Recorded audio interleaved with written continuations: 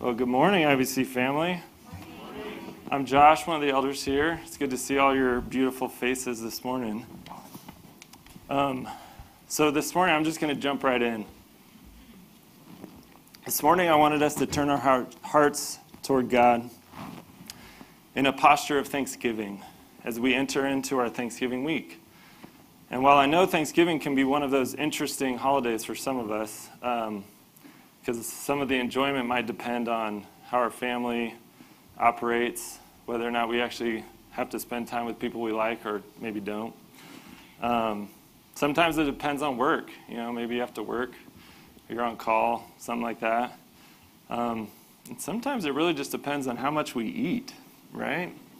That, like, after Thanksgiving food coma. Sometimes it's good, sometimes it's not. But it is good for us to take a week, and it would probably be better if we took longer, but to take some time to remember to be thankful. We too often forget what God has done on our behalf, our salvation through the gift of His Son, Jesus Christ. And despite the immensity of this gift, we have to be reminded to say thank you in response. It's sad but true that we are a forgetful people. Since God knows this about us, He has instituted several different types of reminders for His people throughout Scripture. For example, in the Old Testament, He commanded His people to create altars to remember. It was always in a very specific time and place to remember what God had done for them in that time and place. One example is when God brought Moses and the Israelites through the Red Sea. And one of the first things they did was they sang a song and then they built an altar, because God wanted them to remember that He had brought them through the Red Sea and in the process had destroyed Pharaoh's army and had brought them out of slavery. In the New Testament, we have the sacraments of baptism and communion that remind us of the work of Christ for salvation on our behalf. And that's why we do communion here, as Christ has commanded us to do it in remembrance of Him, in remembrance of the work of His work on our behalf for our redemption. This morning is going to look a little different. If you haven't noticed already, the band's still up here.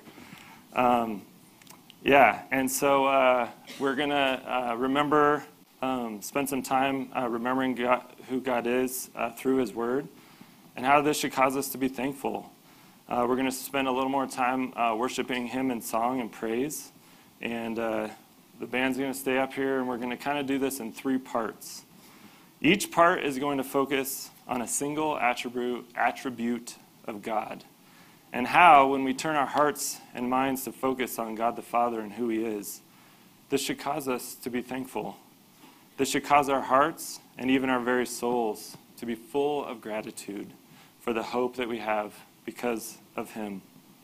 I've been praying this week, and I'm hopeful that this will be a good reminder for all of us that taking the time to reflect and be in awe of who God is should and will bring us to a place of gratitude. We all know, or at least we should, that deep down we fall short. We're sinners in need of a Savior, and it is God the Father who has made the way of salvation for us through the work of Christ, His Son, and the power of His Holy Spirit working through us. As a result, we can say, in agreement with the psalmist in Psalm 95, 1-7, "O come, let us sing to the Lord. Let us make a joyful noise to the rock of our salvation. Let us come into His presence with thanksgiving. Let us make a joyful noise to Him with songs of praise. For the Lord is a great God and a great King above all gods. In His hand are the depths of the earth. The heights of the mountains are His also. The sea is His, for He has made it, and His hands formed the dry land. O come, let us worship and bow down. Let us kneel before the Lord our God, our Maker. For He is our God, and we are the people of His pasture and the sheep of His hand." Before we move into our first attribute, I'd like to challenge us to do something this week. It might be a little different. I'd ask that each one of us would take an attribute, just one, or a couple if you'd like, but take one of God's attributes. Pick one today, pick one tonight, and there are many to choose from. Take this attribute, meditate on it, pray on it. Ask God to reveal Himself, this attribute, to you this week. And then spend time in thanksgiving because he will reveal to you who he is.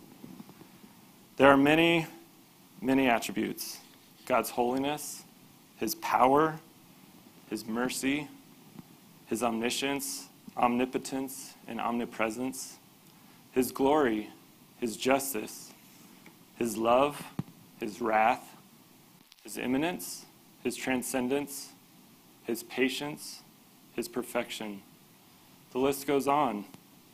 If you need help with this, I would suggest 3 resources, all of which are a great addition to any library, and just resources that I've found super helpful over the years. The first is Knowledge of the Holy by A.W. Tozer. I think many of you have probably heard me talk about that one. Another is Knowing God by J.I. Packer, and another is The Attributes of God by A.W. Pink. All of these are great works and will hopefully help you see God in a deeper and a more profound way. Now we will turn our attention to God's infinite grace. Let's begin in Ephesians 1, 6-8, where Paul says, "To the praise of his glorious grace, with which he has blessed us in the beloved, in him we have redemption through his blood, the forgiveness of our trespasses, according to the riches of his grace, which he lavished upon us in all wisdom and insight." So what is grace? According to Paul here, God's grace is the gift of the shedding of Christ's blood for the redemption of our sins. It is forgiving us of our trespasses, our offenses against God, which are many. And this is all a blessing from God that he has lavished upon us with all wisdom and insight. In my mind, grace is unmerited favor. It's getting what we don't deserve in the best possible way. It's being forgiven for the worst sins imaginable. It's being picked up out of the muck and the mire. It's being snatched from the grip of death. It's being made alive while we were dead in our transgressions. It's being made whole when all we deserve is to be crushed into oblivion. It's being pulled out of the pit of depression, anxiety, and fear. It's being set free from the shackles of sin and death. It's being transferred from the realm of darkness to the kingdom of God's glorious light. It's a gift in the truest sense of the word, one that can never be repaid or returned. This gift is free, and it is for nothing that we have done. And it is only because of God's grace and his will to give it to us. I think we frequently believe that we're going through what we are, I think we frequently believe that what we are going through, what we are experiencing in life, is really difficult. And a lot of what life throws at us is hard.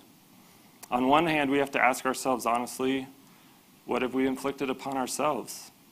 What in life is difficult because of choices we've made that have consequences? But on the other hand, we have to ask God sincerely, Lord, what are you trying to teach me? What are you trying to show me? What are you stripping away so that I can be made more and more like Christ? When we ask these questions with a sincere desire to know what God, our gracious Heavenly Father, really wants for us, then we should have hearts full of gratitude. And as a result of this gratitude, we will want to share the grace that we've experienced with others. Paul is a great example of what it means to truly know God's grace and to be thankful for it, and then to want to go and share it. Paul endured so much to preach the gospel of the grace of God. He endured afflictions, hardships, calamities, beatings, imprisonments, riots, sleepless nights, hunger, and shipwrecks. As a result of this, Luke writes Paul's words in Acts 20, 23, and 24. This is Paul saying, "Except that the Holy Spirit testifies to me in every city that imprisonment and afflictions await me. But I do not account my life of any value, nor as precious to myself, if only I may finish my course in the ministry that I received from the Lord Jesus, to testify to the gospel of the grace of God."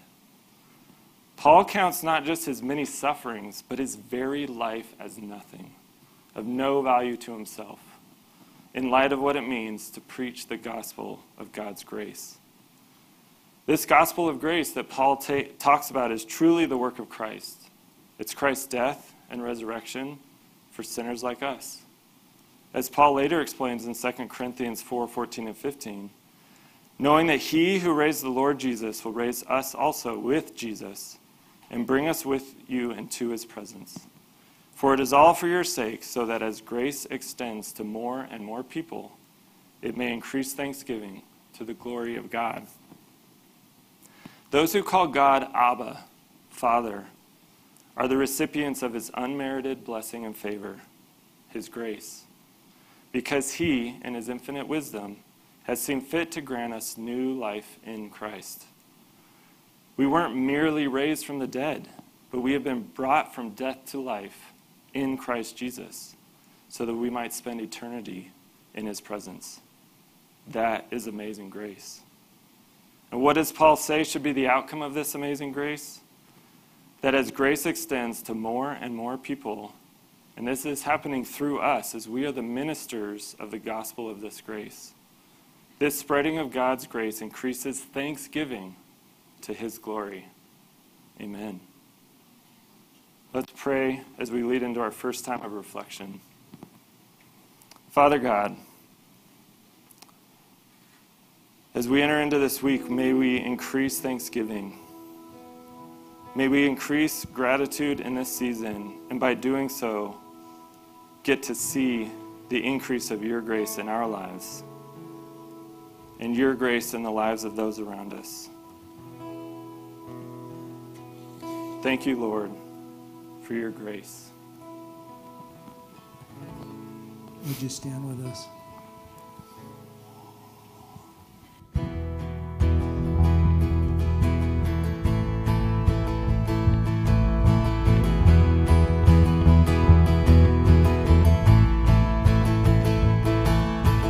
I was an orphan lost at the fall, running away when I'd hear you call. Father, you worked your will. And I had no righteousness of my own. I had no right to draw near your throne. But Father, you love me still. And in love before you laid the world's foundation, you predestined to adopt me as your own.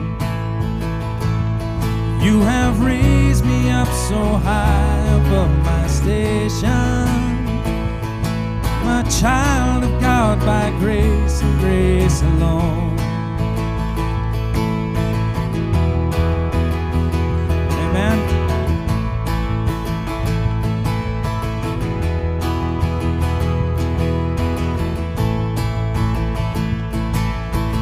You left your home to seek out the lost. You knew the great and terrible cost, but Jesus, your face was set. And I worked my fingers down to the bone, but nothing I did could ever atone. But Jesus, you paid my debt. By your blood I have redemption and salvation. Lord, you died that I might reap what you have sown, and you rose that I might be a new creation. I am born again by grace and grace alone. And I was in darkness all of my life. I never knew the day from the night, but Spirit, you made me see. I swore I knew the way on my own, a head full of rocks, a heart made of stone. But Spirit, you moved in me, and at your touch my sleeping spirit was awakened. On my darkened heart the light of Christ has shone, calling to a kingdom that cannot be shaken. Heaven citizen by grace and grace alone. So I'll stand in faith by grace and grace alone. I will run the race by grace and grace alone. I will slay my sin by grace and grace alone. I will reach the end by grace and grace alone. Amen. You guys could be seated.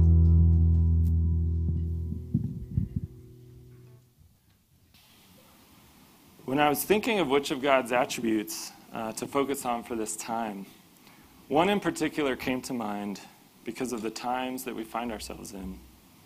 This attribute gives me great comfort and causes me to be thankful because God isn't as the world is. He isn't as his creation is. Rather, he is immutable. He is unchanging. I'm sure we've all heard it said that there are only a few constants in life, and one of those constants is change. Our bodies are constantly changing. From the moment of conception to the point of death, our bodies are growing, healing, and dying continually. I don't know about you guys, but the older I get, the less I like the changes.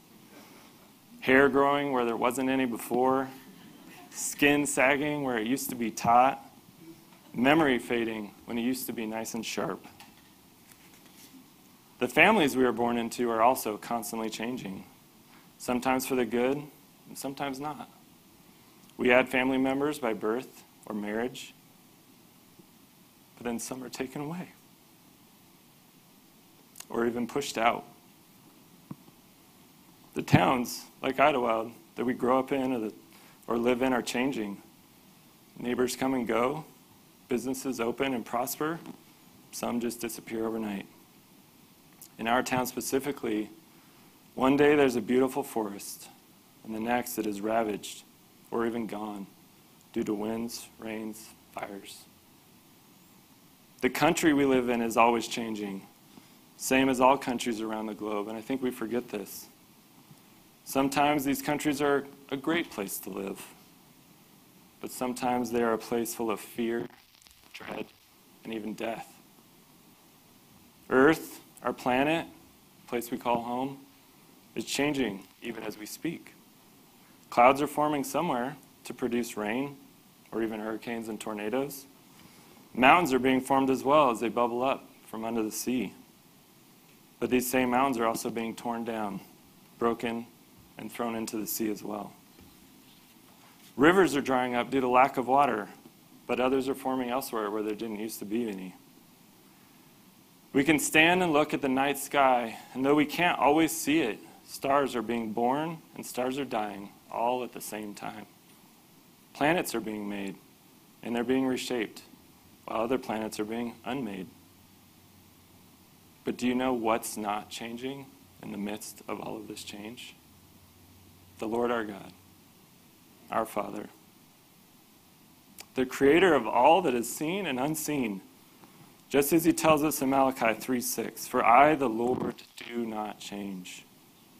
And again in Hebrews 13:8, Jesus Christ is the same yesterday, today, and forever. Or as Moses writes in Numbers 23:19, "God is not man that he should lie, or a son of man that he should change his mind. Has he said, and will he not do it? Or has he spoken, and will he not fulfill it?" The fact that God doesn't change should give us great hope and fill our hearts with thanksgiving. He is not fickle or affected by the whims of this world.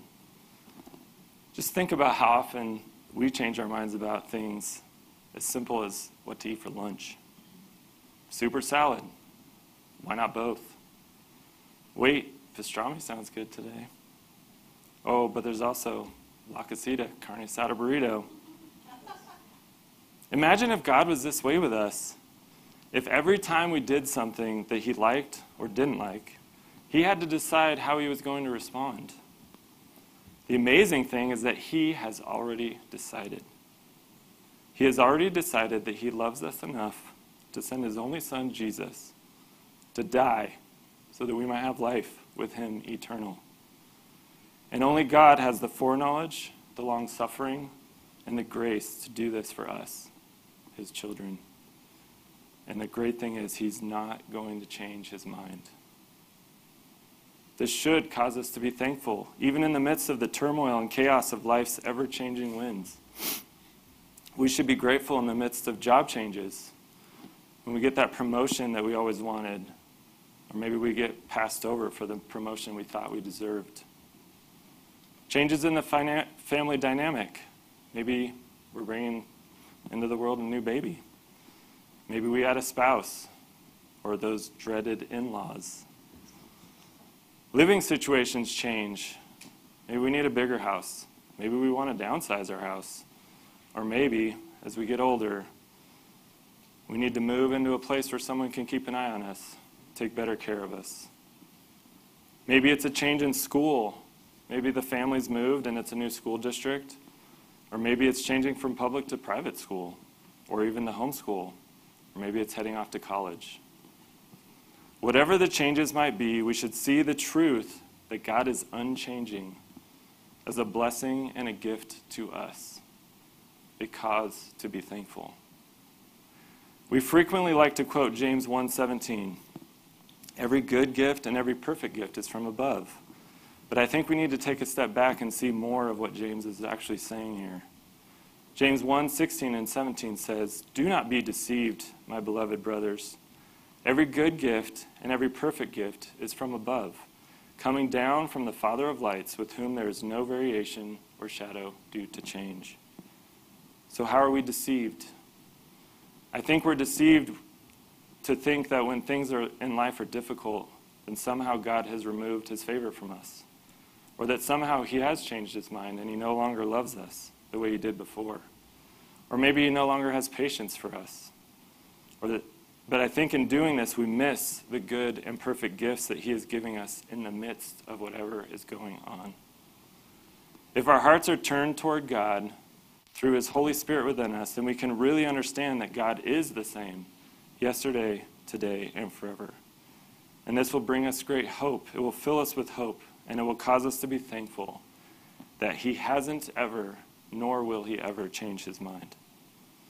We need to take a step back, be reminded, and see how God is working through the difficulties and showering us with his love, his perfect gifts. And we know these gifts are good and perfect because they are from the Father of lights, who has already promised them to us and who does not change. As we enter into our next time of reflection on God's immutability, his unchanging, let us be led by the psalmist who wrote, Psalm 105, 1-4. "Oh, give thanks to the Lord, call upon his name, make known his deeds among the peoples. Sing to him, sing praises to him, tell of all his wondrous works. Glory in his holy name. Let the hearts of those who seek the Lord rejoice. Seek the Lord in his strength, seek his presence continually." Would you stand?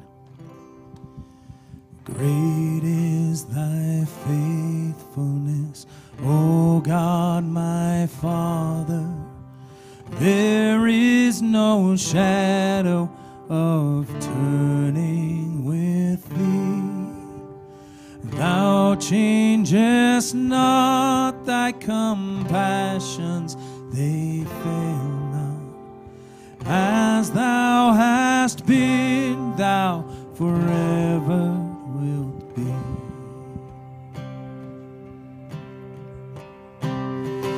Great is thy faithfulness, great is thy faithfulness. Morning by morning, new mercies I see. All I have needed, thy hand hath provided. Great is thy faithfulness, Lord, unto me. Summer and winter and springtime and harvest, sun, moon, and stars in their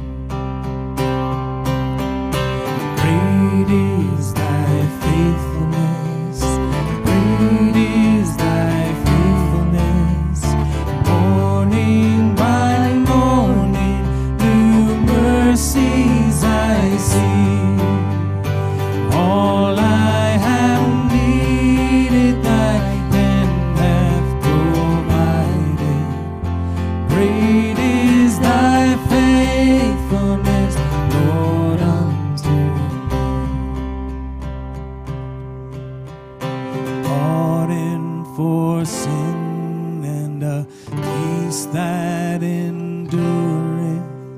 Thine own dear presence to cheer and to guide. Strength for today and bright hope for tomorrow.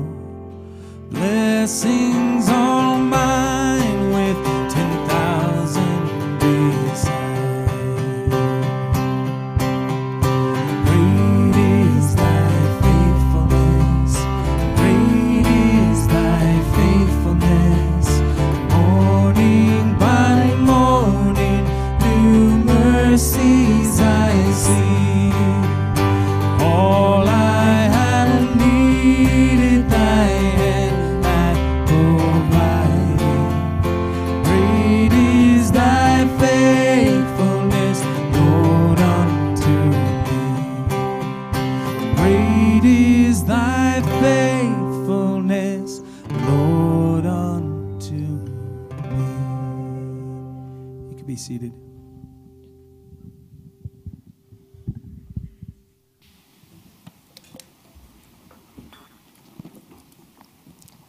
So lastly for today, we will spend some time dwelling on God's sovereignty. When we say that God is sovereign, what do we mean? We mean that he is over and above all things. God is subject to nothing and influenced by no one. Without him was not anything made that was made. All things exist from him and through him and to him. He does all that he does according to his perfect will and divine pleasure.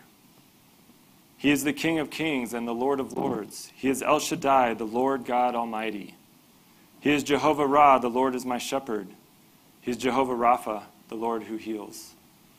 He is Jehovah Shammah, the Lord who is there. He is Jehovah Jireh, the Lord who provides. He is Jehovah Shalom, the Lord of peace. He is Jehovah Sabaoth, the Lord of hosts.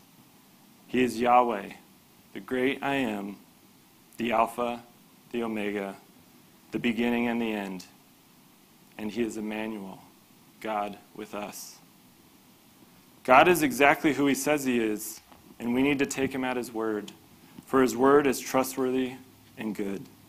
In Isaiah 46, 8-10, God says of himself, "Remember this, and stand firm. Recall it to mind, you transgressors. Remember the former things of old, for I am God, and there is no other.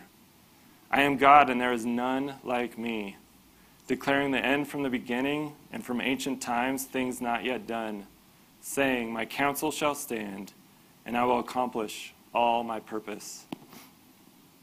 God is who Paul declares him to be in 1 Timothy 6, 15 and 16.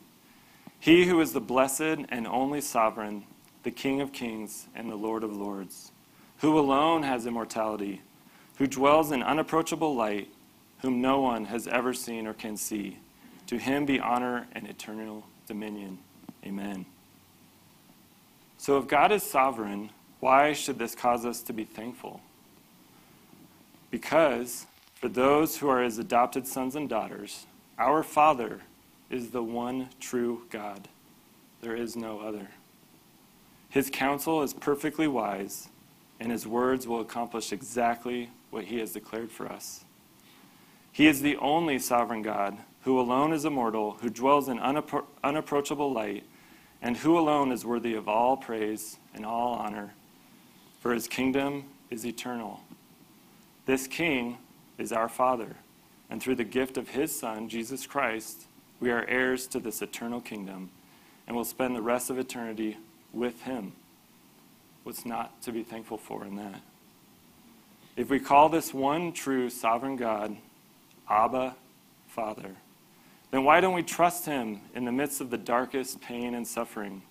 Why don't we turn to him with thanksgiving and praise, knowing that we are children of the Most High God, the only one who is sovereign over all? We should be grateful, as Paul said in 1 Thessalonians 5:18. Give thanks in all circumstances, for this is the will of God in Christ Jesus for you. Notice how it doesn't say some. but all. We should declare as King Nebuchadnezzar did in Daniel 4:34 and 35, "For his dominion is an everlasting dominion, and his kingdom endures from generation to generation. All the inhabitants of the earth are accounted as nothing, and he does according to his will among the host of heaven and among the inhabitants of the earth. And none can stay his hand or say to him, 'What have you done?'" This is God's will, that we should recognize God's sovereignty, his faithfulness to us. And the result is that we should give thanks in all circumstances, whether we like them or not, whether we believe they are good or not. It is really through these hard times, the times of uncertainty and doubt, the times of fear and darkness, that we really should see and bear witness to the fact that God is sovereign. What Nebuchadnezzar declared in Daniel 4 came immediately after he had been humbled by God. If you haven't read this, I'd go read Daniel chapter 4. Nebuchadnezzar was humbled by God, and he spent 7 years, the king of the known earth at that time, spent 7 years dwelling with the beasts of the field, eating grass like them. He acted like the beasts, and he ultimately ended up looking like one. The king had just gone through the most excruciating time of his life, and he came out of it with the realization that the one true God is sovereign. Thank you, Lord, and praise his name. I know it's difficult for us to remember this when things are difficult, when the world feels like it's crashing down around us or there's no hope. The darkness seems to be closing in. I know there are so many things going on, even just in this little church family here in Idlewild, let alone the church family globally. Some of the hard things that I know our church family has experienced over the years are difficult things like learning that a loved one is unwell and may not have much time left to spend with us. The loss of a job or bankruptcy. Having to leave this little church, this little town, to take care of a loved one or to be closer to family or even for a job. A marriage that's on the rocks, that's not going the way you had hoped. A divorce and the fallout of a divided, broken family. A cancer diagnosis and all of the appointments and decisions and treatments that follow that. A stroke, a heart attack, and how that changes your life as a result. The death of a parent, the death of a spouse, even the death of a child. I know these things wrench our hearts and they make us sad, sometimes angry or even anxious and depressed. But in the midst of this, let us not forget that we are loved by an infinitely loving and perfect Heavenly Father who is sovereign over all of these things, including death. For it was through his Son, Jesus Christ, that he has conquered sin and death. We know who wins. Let us not lose sight of that truth. God is the Alpha and the Omega. He is seated on his high throne. And yet, because of Christ, we get to come into his throne room. We get to sit at his feet. We get to call him Abba, Father. Let us remember to be thankful for that this morning. Let us remember to be thankful for that this week. Let us remember to be thankful for that this year. So as we enter into our final time of reflection, let us meditate on the fact that our Heavenly Father is the one and only sovereign God. Let us pray and be thankful as David did in Psalm 9, 1 through 14. I will give thanks to the Lord with my whole heart. I will recount all of your wonderful deeds. I will be glad and exult in you. I will sing praise to your name, O Most High. When my enemies turn back, they stumble and perish before your presence. For you have maintained my just cause. You have sat on the throne, giving righteous judgment. You have rebuked the nations. You have made the wicked perish. You have blotted out their name forever and ever. The enemy came to an end in everlasting ruins. Their cities you rooted out. The very memory of them has perished. But the Lord sits enthroned forever. He has established his throne for justice, and he judges the world with righteousness. He judges the peoples with uprightness. The Lord is a stronghold for the oppressed, a stronghold in times of trouble. And those who know your name put their trust in you, for you, O Lord, have not forsaken those who seek you. Sing praises to the Lord who sits enthroned in Zion.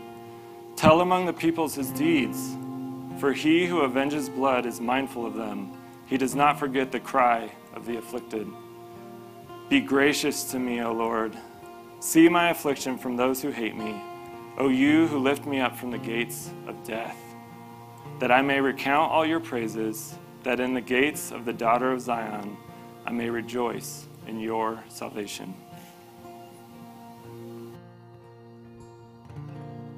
Would you stand one more time?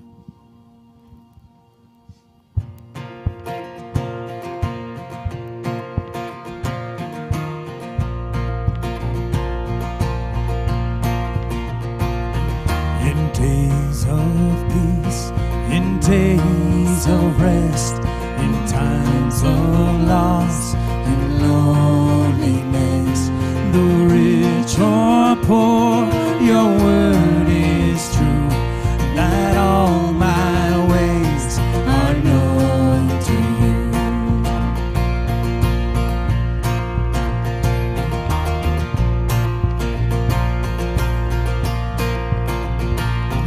No trial has gone beyond your hand, no step I walk beyond your plan. The path is dark outside my view, still all my ways are known to you. Endure peace that I have found wherever I may be. For all my ways are known to you. Hallelujah, they are known to you. Amen.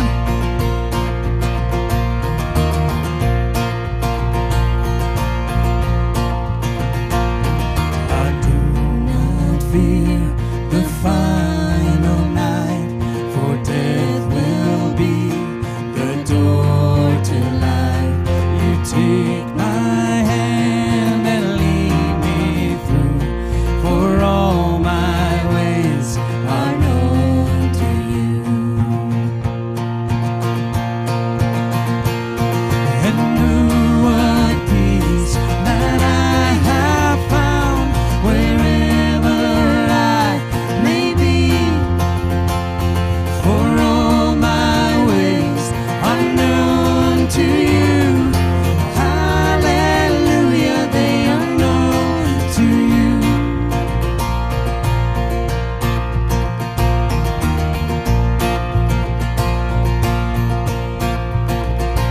Open up my eyes so I may see that you have made these ways for me. Open up my eyes so I may see that you, my God, will